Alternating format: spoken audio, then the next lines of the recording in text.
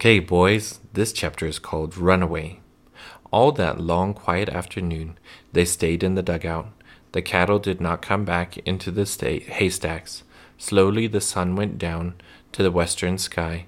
Soon it would be time to meet the cattle at the big gray rock, and Laura and Mary wished that Pa and Ma would come home. Again and again they went up the path to look for the wagon. At last, they sat waiting with Jack on the grassy top of their house. The lower the sun went, the more attentive Jack's ears were. Often he and Laura stood up to look at the edge of the sky where the wagon had gone, though they could see it just as well as when they were sitting down. Finally, Jack turned one ear that way and then the other.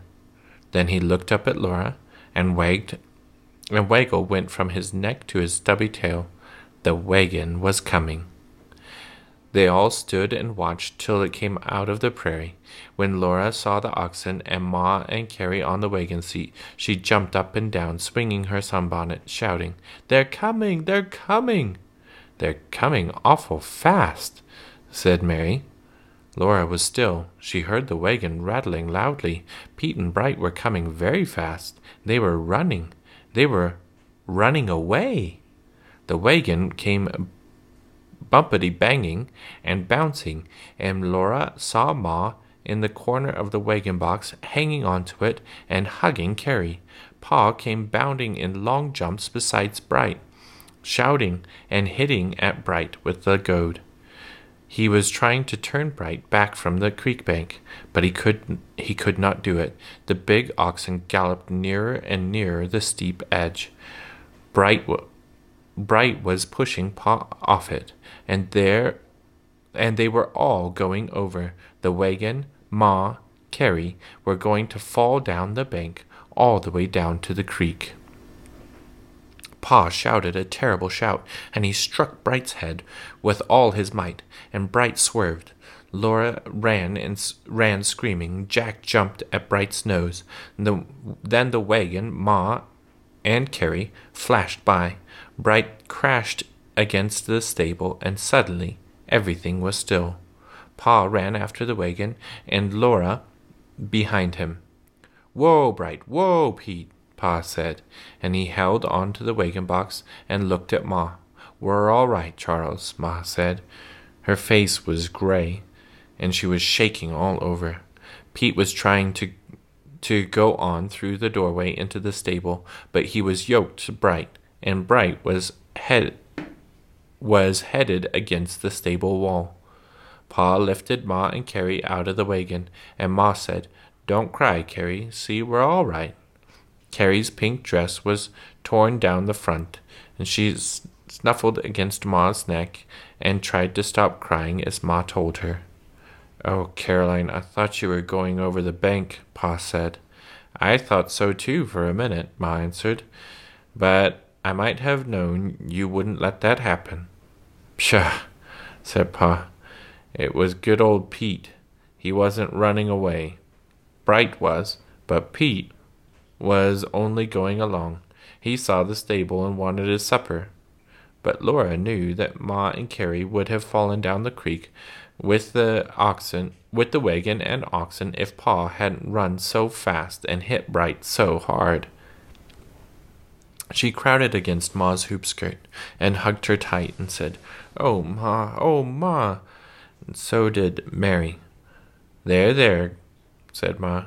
"All's well that ends well. Now, girls, help bring in the packages while Pa puts up the oxen." They carried all the little packages into the dugout, and they met the cattle at the gray rock and put Spot into the stable, and Laura helped milk her while Mary helped Ma get supper. At supper, they told of how the cattle had gotten into the haystacks and how they had driven them away. Pa said they had done exactly the right thing. He said, "We knew we could depend on you to take care of everything, didn't we, Caroline?" They had completely forgotten that Pa always brought them presents from town, until after supper he pushed back his bench and looked as if he expected something. Then Laura jumped on his knee and Mary sat on the other, and Laura bounced and asked, "What did you bring us, Pa? What? What?" Guess, said Pa. They could not guess, but Laura felt something crackle in his jumper pocket and she pounced on it. She pulled out a paper bag, beautifully striped with tiny red and green stripes. And in the bag were 2 sticks of candy, one for Mary and one for Laura. They were maple sugar colored, and they were flat on one side. Mary licked hers, but Laura bit her stick, and the outside came off, and it was crumbly. The inside was hard and clear and dark brown.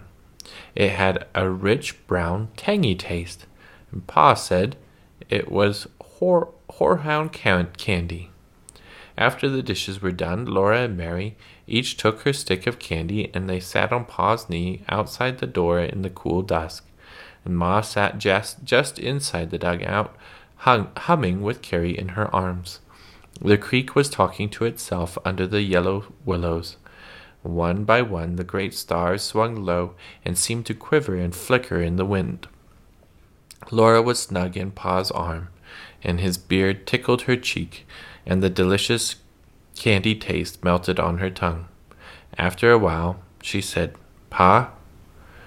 "What, little half-pint?" Pa's voice asked against her hair. "I think I like wolves better than cattle," she said.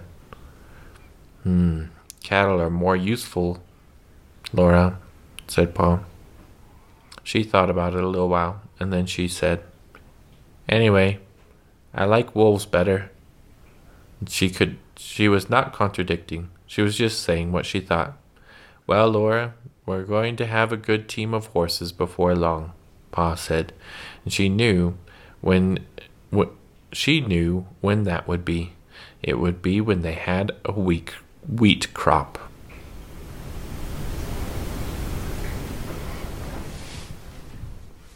Good night, boys. I love you.